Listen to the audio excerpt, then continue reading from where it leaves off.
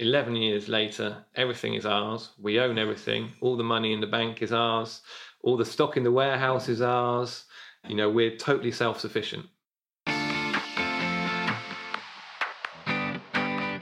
Hello, this is Felix Tia. I'm the host of Shopify Masters. Each week, we invite entrepreneurs like you to share what they've learned growing successful e-commerce businesses.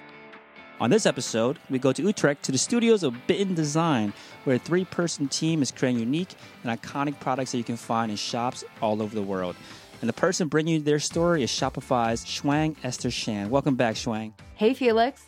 So, what drew you to Bitten? I got gifted a planter in the shape of a dinosaur, and it's just so different and yet functional. So I had to find out who actually made this planter.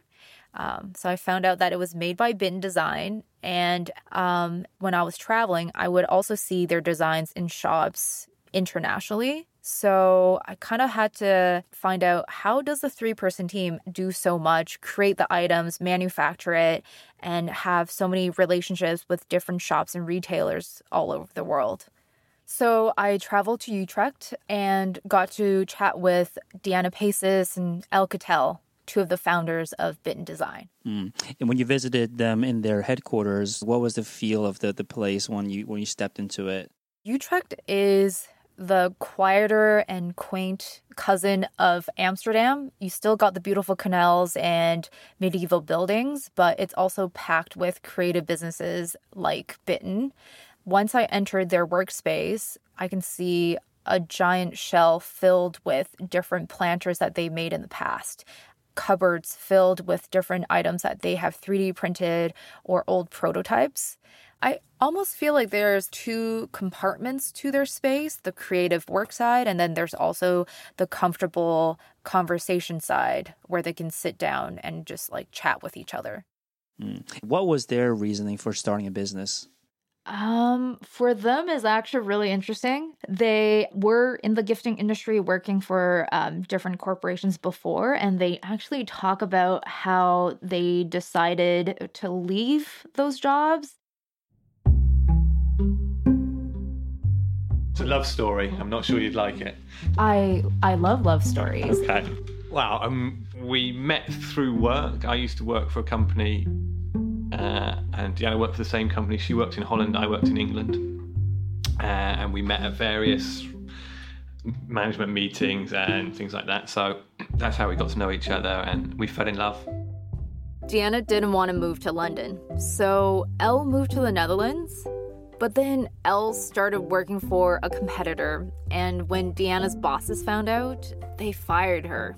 They were very upset that she was basically sleeping with the enemy is how they described it. And I basically said, well, why don't you come and work with me at the company that I was working at then?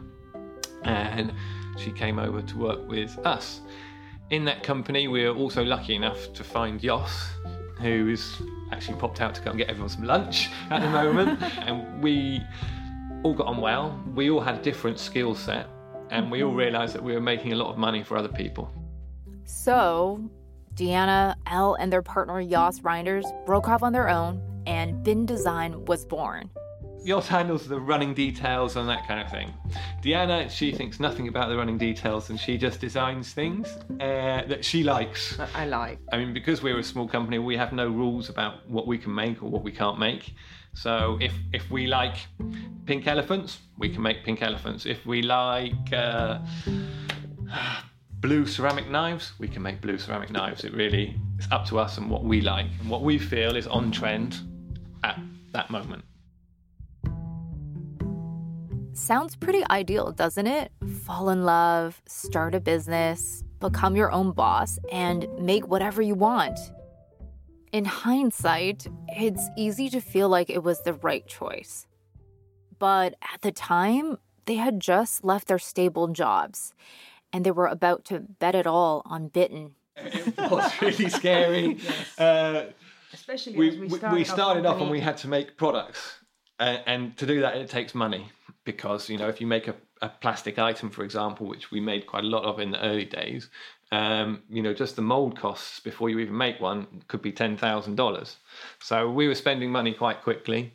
One of our customers, who is still a big customer now in Hong Kong, they asked us to take them out to dinner, and we went to quite an expensive restaurant, and they racked up a really massive bill, and we, as a company, didn't even have the money to cover it. The first fair we did in Hong Kong, and we thought, we're going to sell for millions, and we didn't. And then we thought, what are we doing? Should we go back and get jobs? That was the most expensive fair we've ever done as well. We built we thought, oh God, everyone's going to love it, and then we're going to make this amazing, beautiful stand, and we built this really nice stand with like a wave roof, and it was so nice. Everybody looked at it and went, I thought, you're too expensive. You must be really expensive. And that was the lesson that we learned from the first show that we did. Ever since then, we really pared everything back in Hong Kong to make it look approachable. Yes. Yeah. Well, not necessarily approachable, just that we weren't billionaires with a hobby. Things were quite tight at certain times for us financially, but with risk also comes the reward, and we were fortunate enough to be able to make a good plan, stick to it, and see it through and develop our company into what it is today. And what was their plan? Well, it started in Hong Kong. We had worked before in Asia and in China and in Hong Kong, so we didn't go in there like blindly. And we started in Hong Kong because we knew that we didn't have enough money to have a warehouse or even buy all of the stock, all of the products that we were making. They started developing Bitten's first products, and at the same time, they were designing products for other brands and working as a trading company so that they had an alternative revenue stream while they were building up Bitten.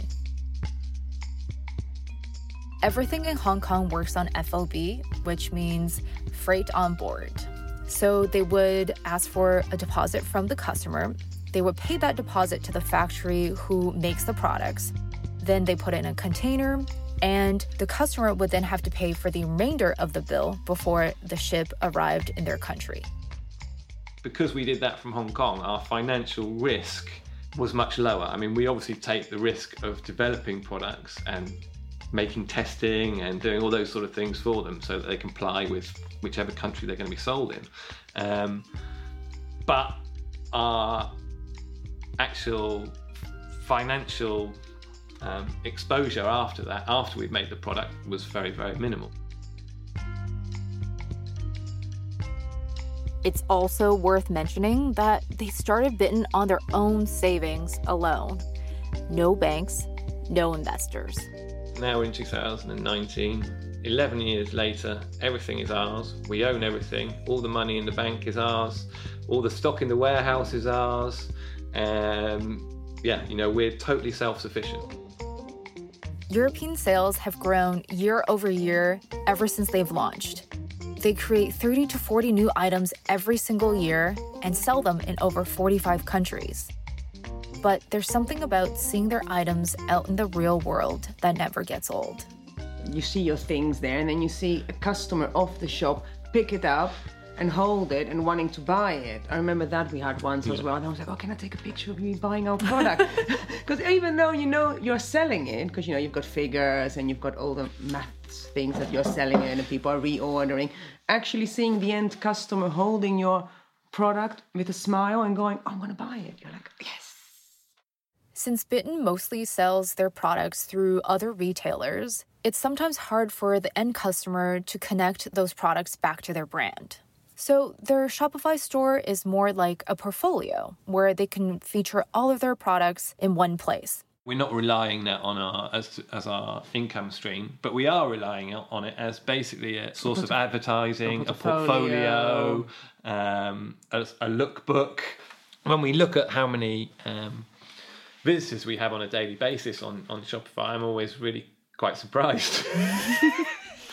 And we know that we have a lot of shops will email us and say, okay, we've just looked on Shopify, you've got these new products, so can we order these? And we'll say, yeah, no problem.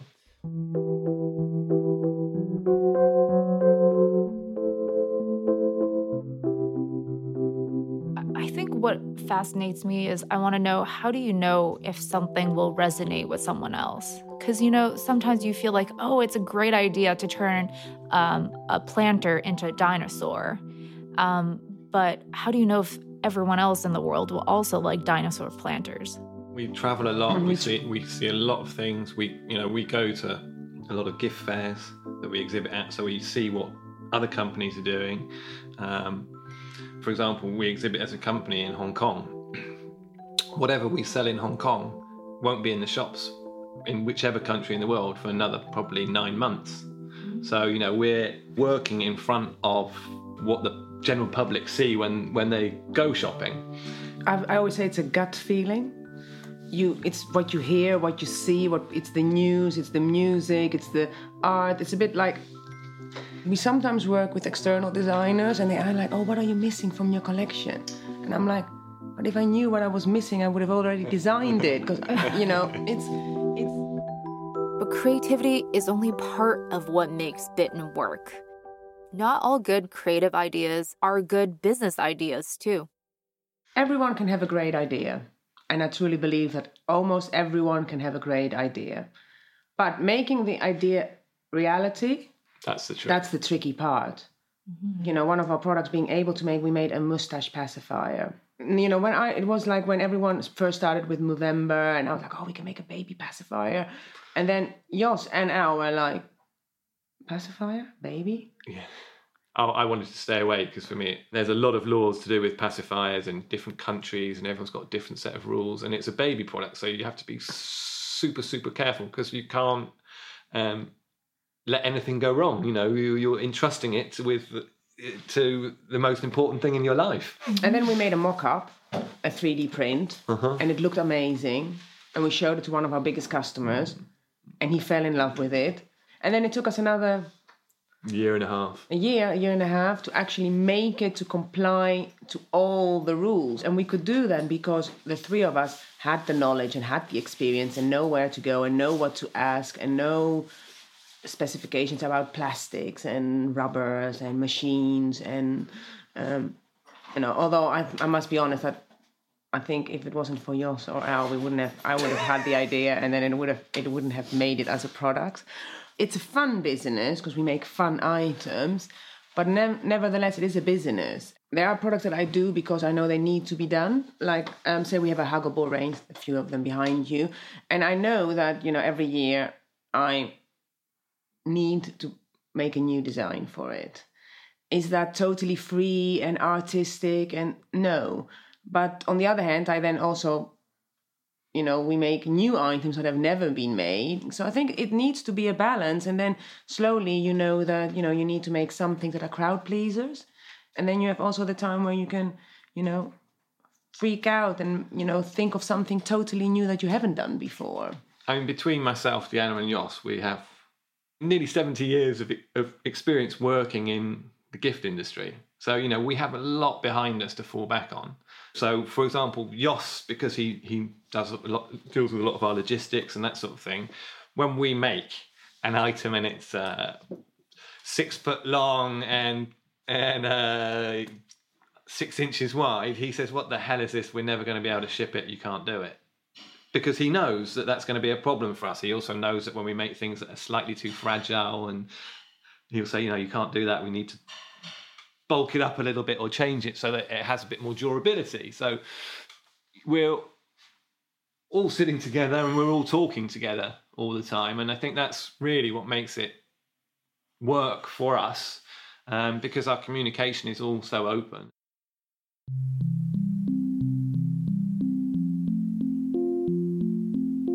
This is so exciting. So basically it's a little glass item with a wooden base. So Elle and Deanna showed me one of their best-selling items. It's a little glass barometer in the shape of a cloud. So when the weather changes, the inside flakes changes, so it makes like little snowflakes. Like a lot of Bitten items, it's cute and useful, and you can gift it to almost anyone in your life. From a colleague, who has a nice desk, to your dad, to your uncle, to your boyfriend, it's everyone loves it. We are not in a niche market, because for that we need to produce too many of something, but we are also not in a mass production market, because everything that we made is our own and is unique, and we make the molds for everything, and so we kind of, it's hard to say, but we kind of try to find our balance. We are in the middle. I mean, we're quite happy to be sat in the middle, able to design whatever we want and make whatever we want, and we don't have to think we need a kitchen item, we need this, or this is going to be the thing that completes our range and makes it perfect, because we do what we like.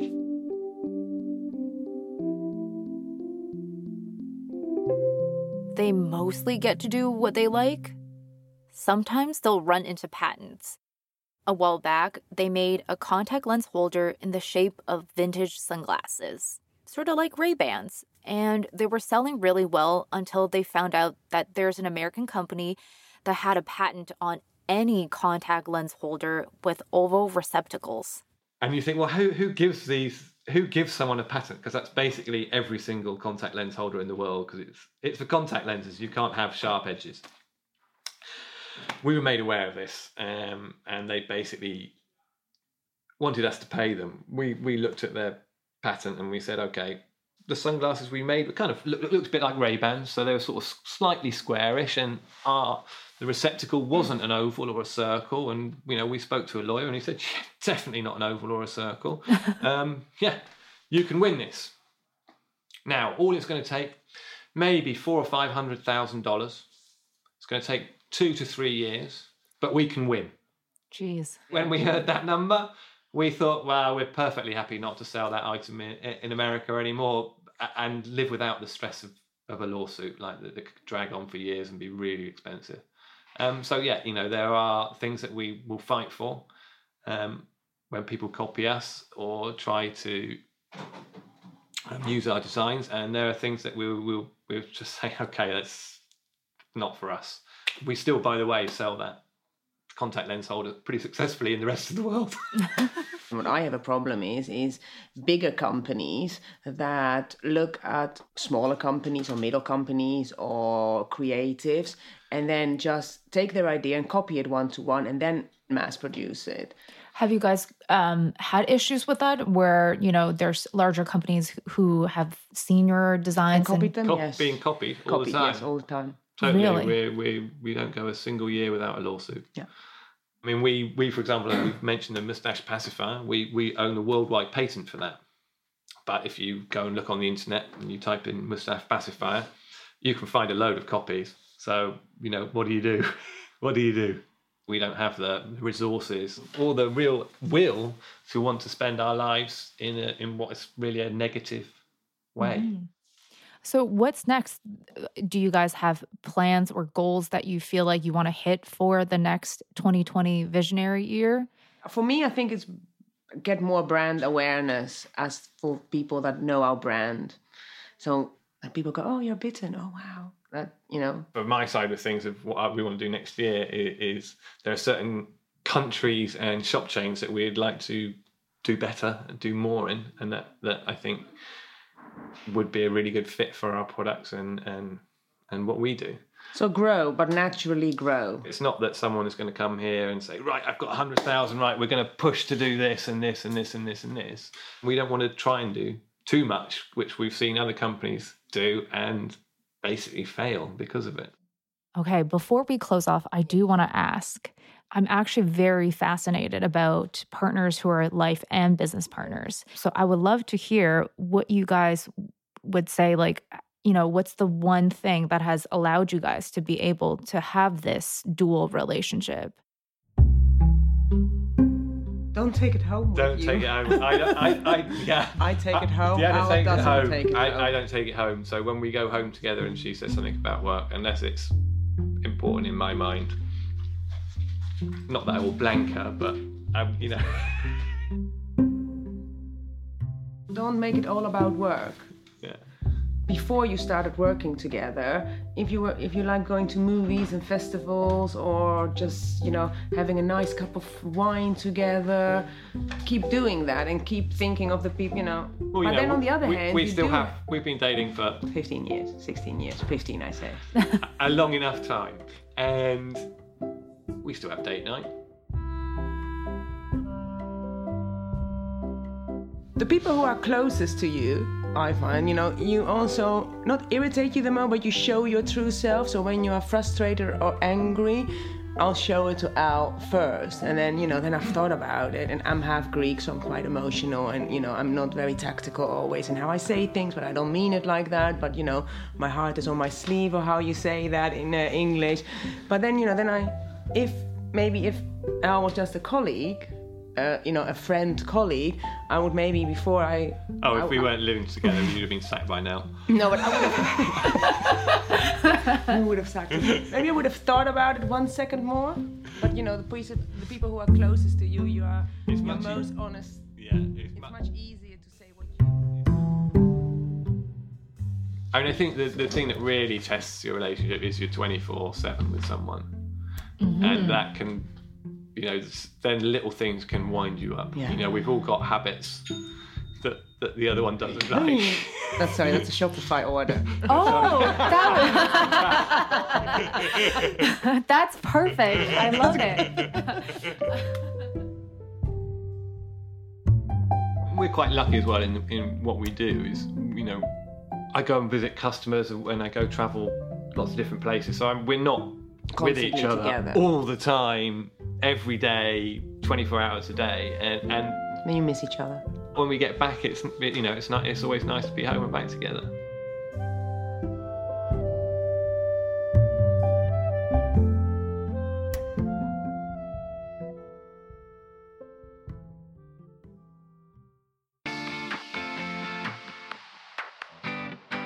Thanks for joining me on my trek to Utrecht for another episode of Shopify Masters, the e-commerce podcast for ambitious entrepreneurs powered by Shopify.